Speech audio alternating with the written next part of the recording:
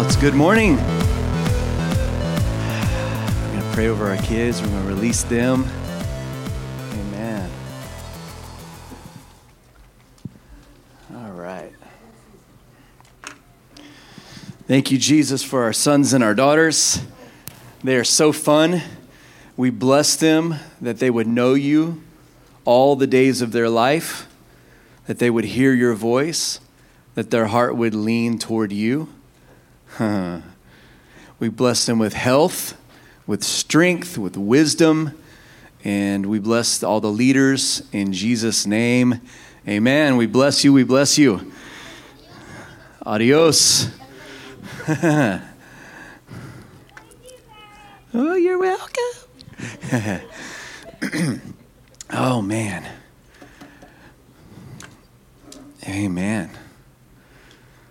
Before we're going to do announcements and everything right at the very end, I just wanted to go with this theme that started from the beginning with Ashley reading John 15 about Jesus talking about the love his Father had for him. He wanted us to experience the same love, not, related to, not, parallel to, but the same love, that we would feel the same love. And then the worship team led us into his presence. And when we started singing about the goodness of God, and then Kyle pulled out that old song, it's not about me as if you should do things. Everyone say my way. Let's say that again. As if you should do things my way. The next line says, for you alone are God and I surrender. Then Mandy comes up and she's talking about the surrender of our heart.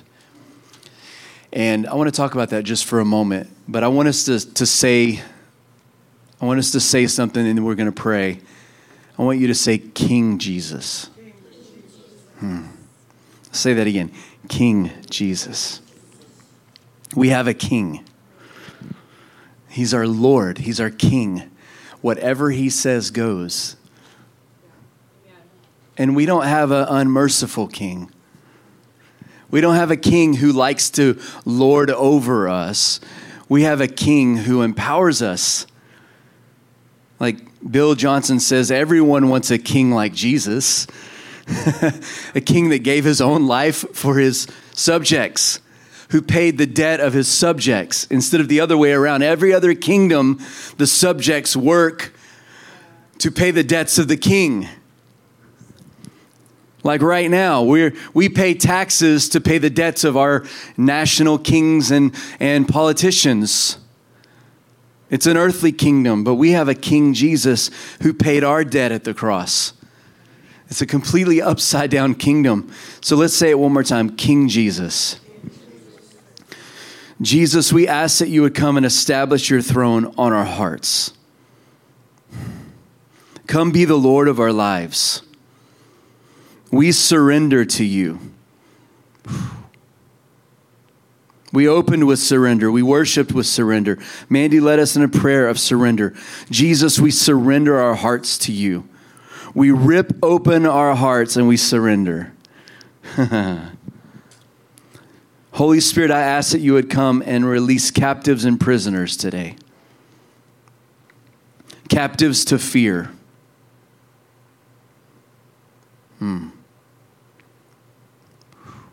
Captives to rebellion. Captives to stubbornness. Captives to my ways better.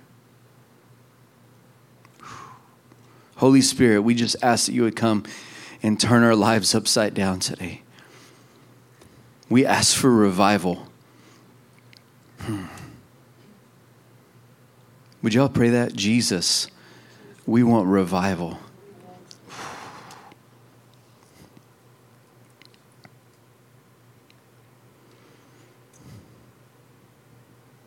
You know what the key to revival is? Surrender. Surrender. We don't like the word surrender. In our culture, it kind of has a negative connotation. Like when you're watching fighting and the guy that taps out, that surrendered, he's the loser. Right? In the kingdom, that's not how it works. Those who surrender actually win. Those who set aside their will, their passions, their desires, they actually win the race.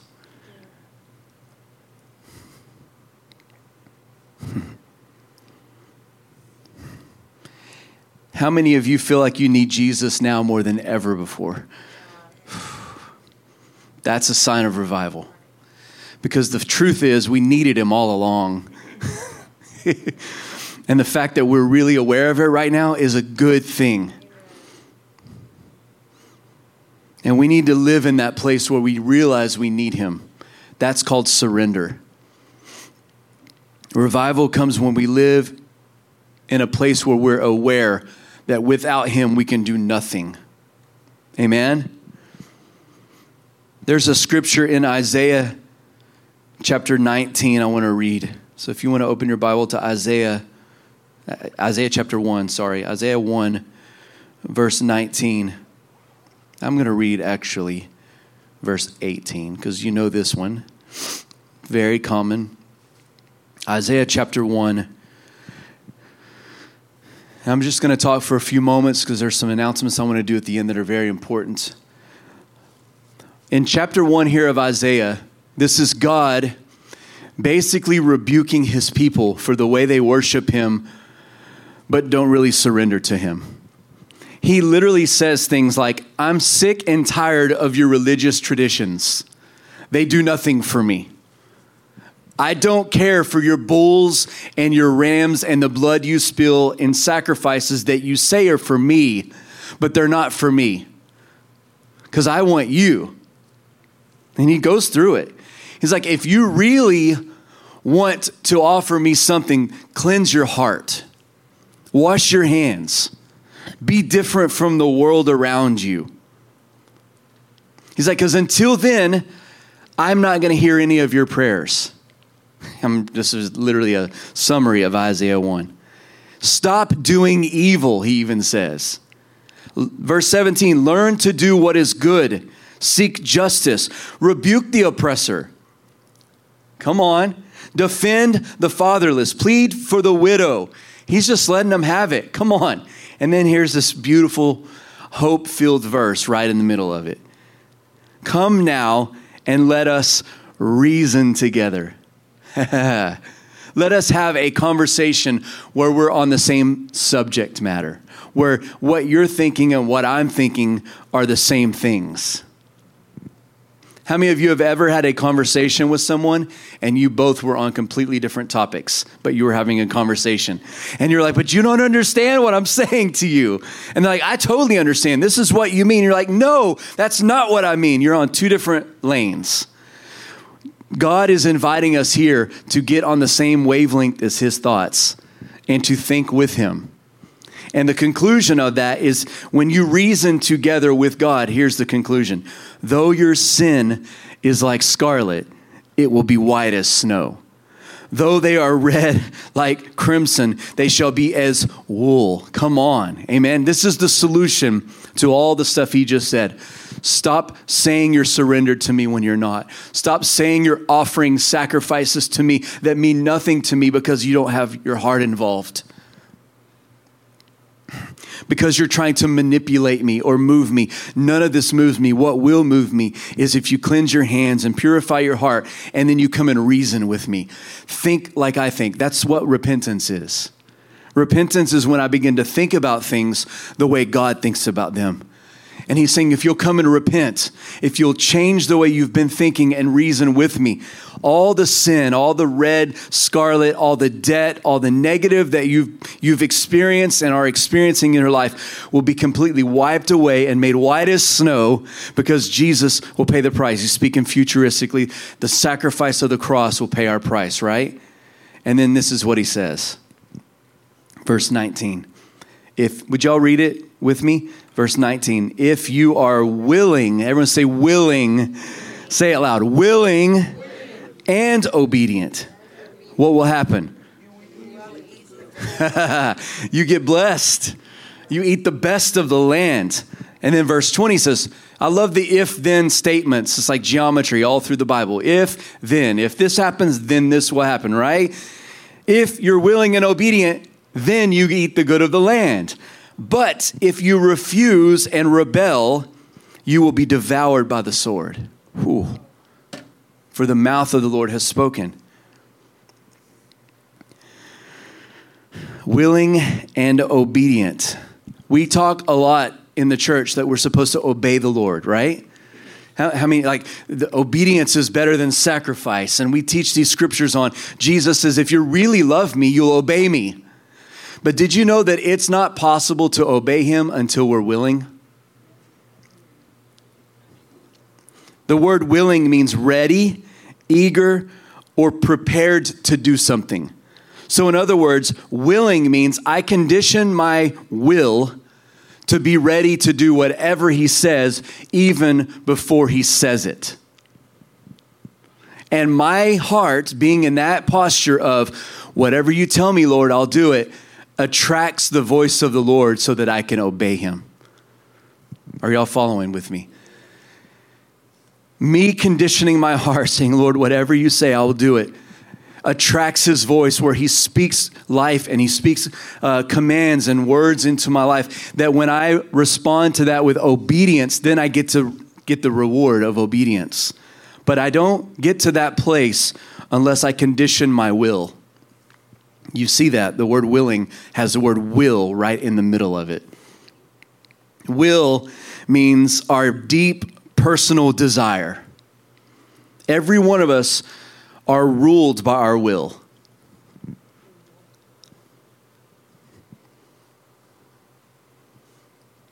We have a deep personal desire. And we position everything around our life around our desires. The things we really love, the things that we really want, we make happen in our lives. Our will makes it happen. We will it to happen.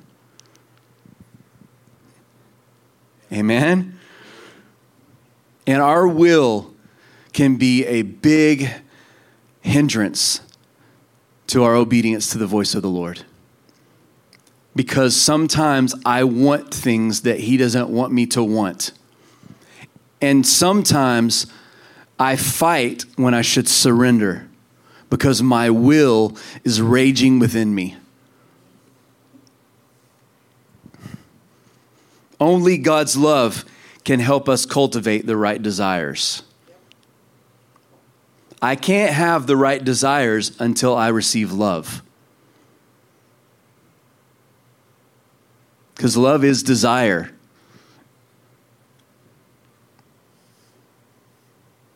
In John chapter 5, Jesus, who his favorite title of himself was the Son of Man. Did you notice that? All through the scripture, Jesus loved to refer to himself as the Son of Man. He called himself that. He said, I, the Son of Man, more often than he gave himself any other title. The Son of Man. And Jesus is me, John 5, the Son of Man. I do nothing of my own will. But if I see the Father do it, then I do it.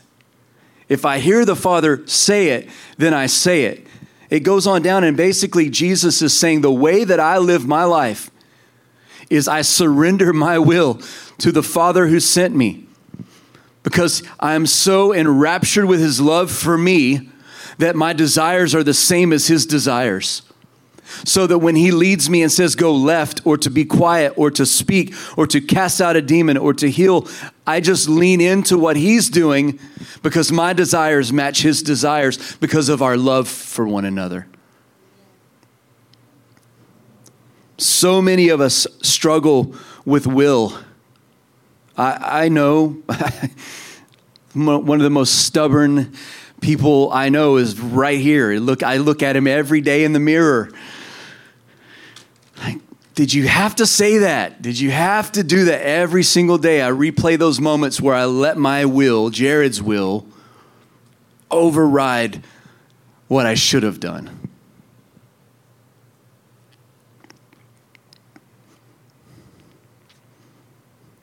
And I don't want to talk all from this point of view. I want to go to this point of view. Jesus looks out over all the people, and he was moved with compassion over them and began to cry over them because they were sheep without a shepherd. And he said to them, like, I long to gather you and to be a father to you and to bring you close and be like a mother hen and carry you like she carries her chicks, but you aren't willing. I feel very strongly that the Lord right now is willing to do more for us than we're willing to let him.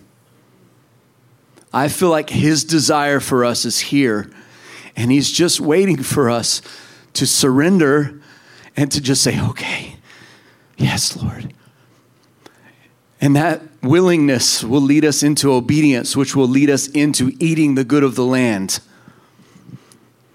If we look around and we find ourselves in frustration and things aren't going the way that we want them to go, or things seem to fall apart, or things are more difficult than they should, maybe we should look back and say, am I in a place of surrender or not? Because there's a promise in his word here that says, if I am willing and obedient, I will eat the good of the land. But if I refuse, if I'm not willing and I rebel and I do my own thing, then I will be devoured by the sword. Whatever's devouring the evil culture around us will get me because I haven't surrendered my will. You know, we talk about, Mandy and I talk about this a lot. I think that we together have made a decision to guard our will, our willingness, probably more than anything else in our marriage.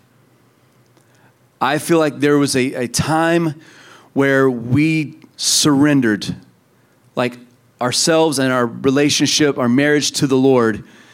And then we were like, okay, the key to what got us through this moment was willingness. It was just a simple willingness. There was no special magic formula. There was nothing that just made everything go faster. It was just that moment when we said, I'm willing. I'll do whatever. Whatever you say, Lord, I'm willing.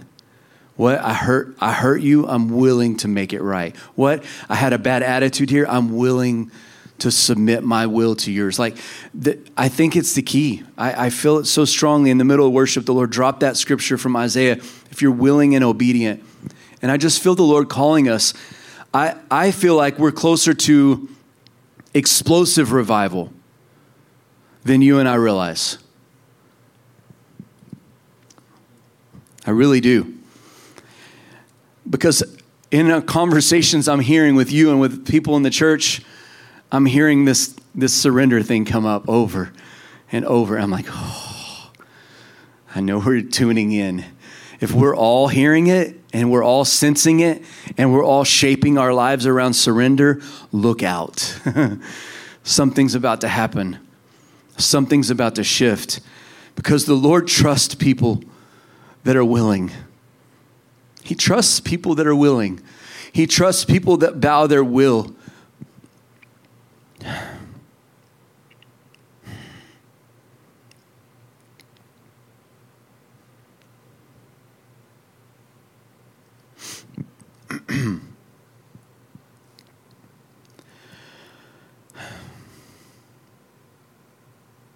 Maybe you're here and you're feeling the battle, the struggle with your will.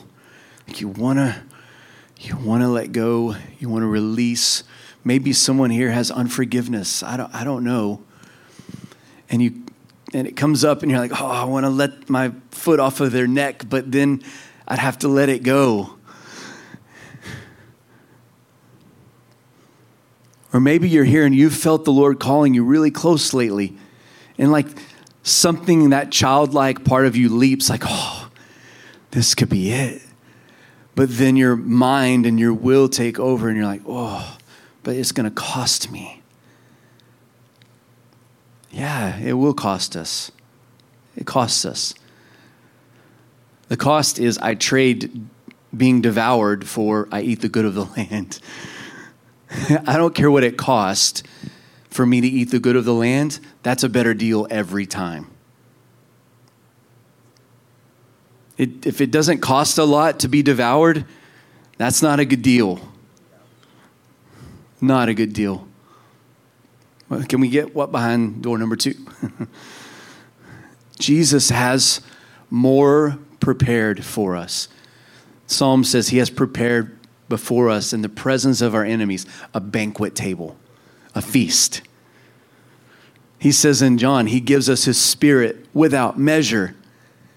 Hear that word? Everyone say without measure. Who determines how much? We do.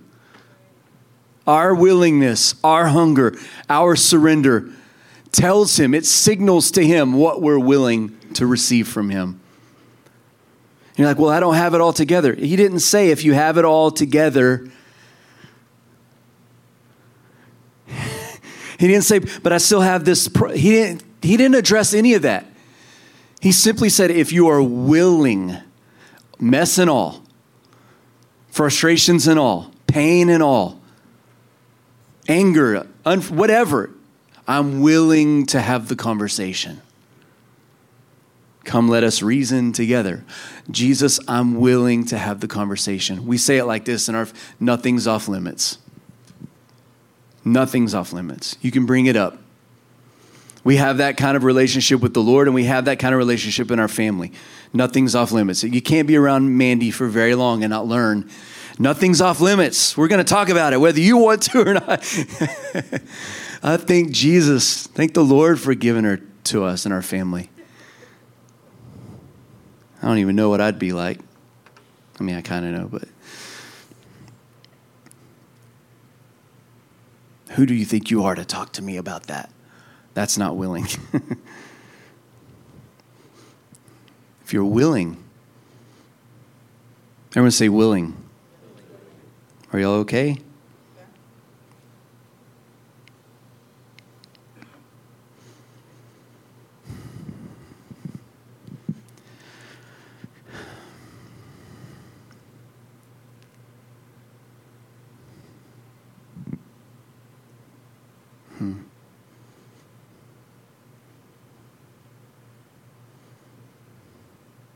It's a childlike quality, being willing.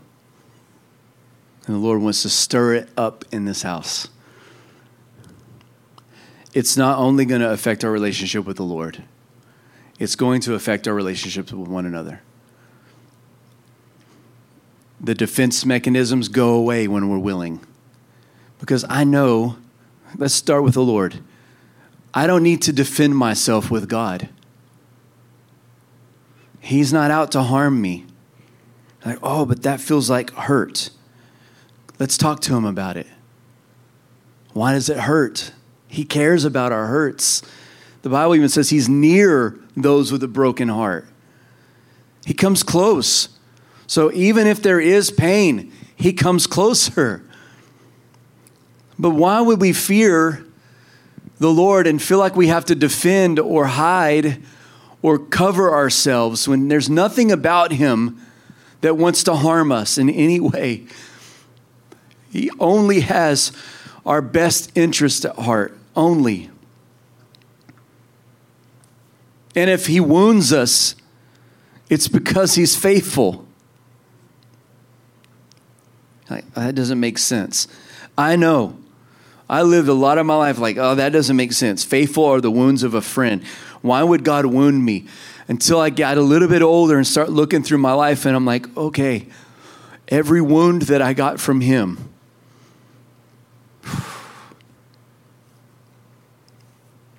always brought healing. Always brought healing. I mean, it was by his stripes. Jesus was wounded for our transgressions, bruised for our iniquity. He was wounded as well. And all of the wounds that he took weren't permanent. They did not lead to death, eternal death. Come on.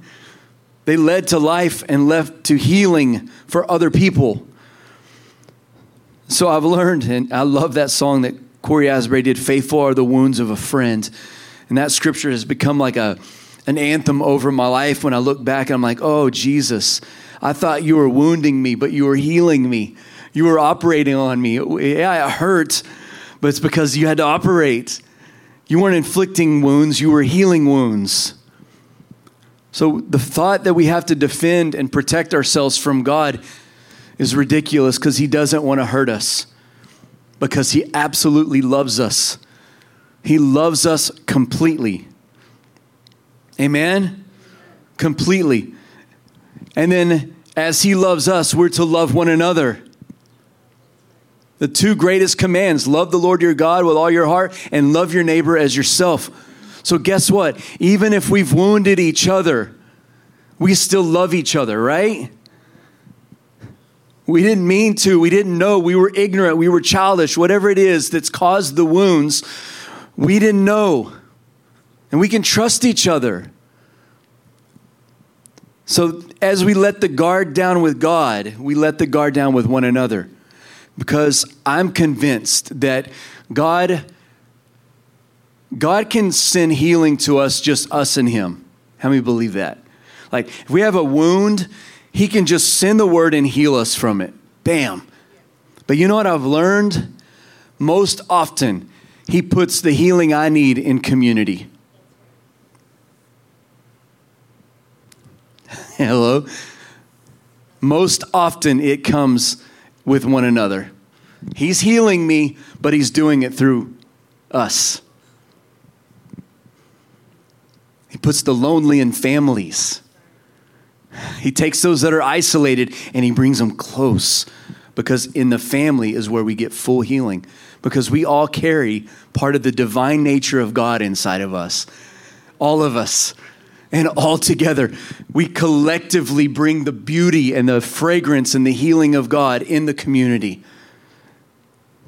And I love that he does it that way. He binds us to one another. He binds us to himself through love, and then he binds us together. We used to sing that old song, bind us together, bind us together. I don't even remember all, with cords that cannot be broken. Some of you might have to help me with that. I think we used to end some services with that, bind it, and then we'd have a love feast, we used to call it. And we would go around and love on everyone, and I hated it. It was my least favorite part of church. I was like, y'all can do anything else, don't make me love and hug on people, right? But we'd have the love fest. So there were services I remember as a kid and as a teenager that was all the service was. Hey, if you're offended with someone in this room, or you've hurt one another, or if there's something going on, we're all going around right now, we're making it right with each other. We're having a love fest. And those were some of the best services. And guess what? Everyone wanted to hang out after church because all the wounds had been healed. Wanted to go to lunch together, wanted to hang out, wanted our kids to hang out again. Oh, it's beautiful. It is beautiful. And I know it starts with being willing. Are y'all good? So before I do the quick announcement, once you stand, we're going to pray into this. Jesus.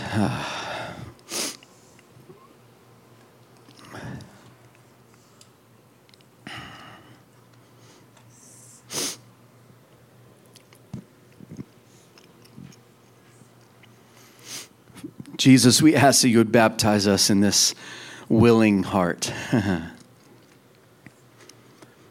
It's that prayer David prayed, right? Create in me a clean and a pure heart. And then he says, and grant in me a willing spirit, a spirit that will sustain me.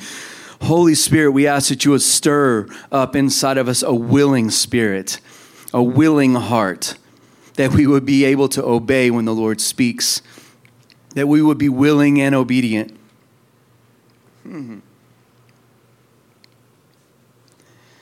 Baptize us in humility. We surrender our will, our desires, our ideas, our preferences, whatever it is that comes from the seat of our will, we surrender it to you right now. Amen? How many say yes to that? We surrender our will to you, God. We have one king, and I'm not the king. I am not the king of my own life. You are. My life is not my own. I no longer live. Christ lives in me. Would you say that? I no longer live. Christ lives in me.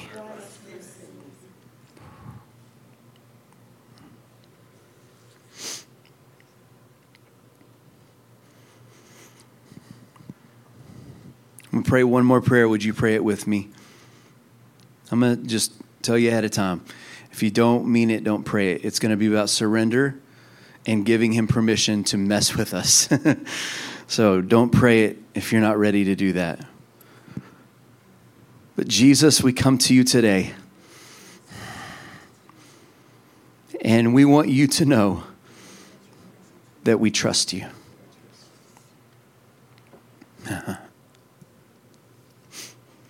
We trust your goodness in our lives. We trust your intentions for us. And we surrender to you.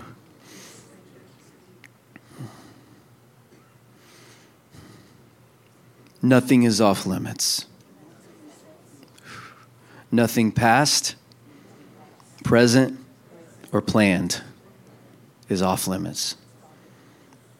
We surrender to you.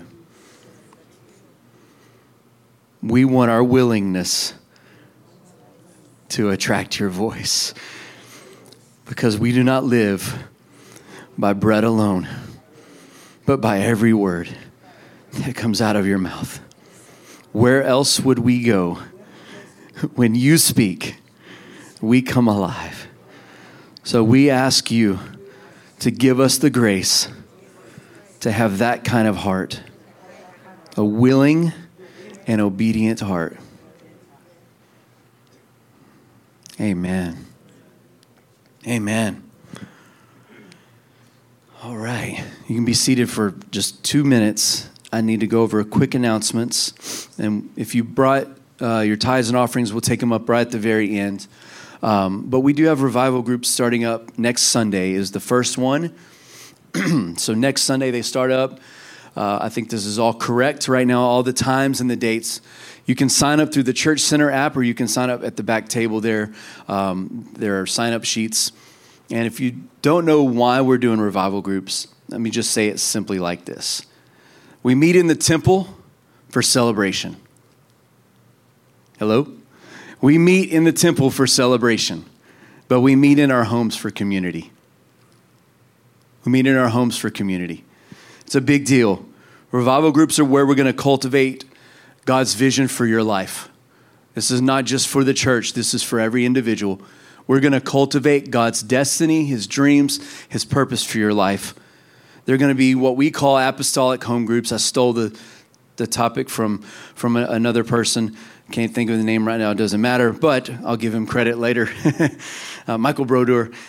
They're best described as apostolic home groups. And so, yes, they will be pastoral. We'll take care of each other. We'll love one another. We'll become a family. But the goal here is to activate the gifts that God's put inside of everyone.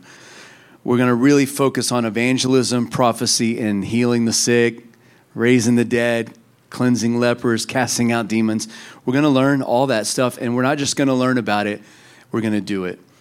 Every session is anywhere from 45 minutes to an hour, depending on your group. You get to pick your group.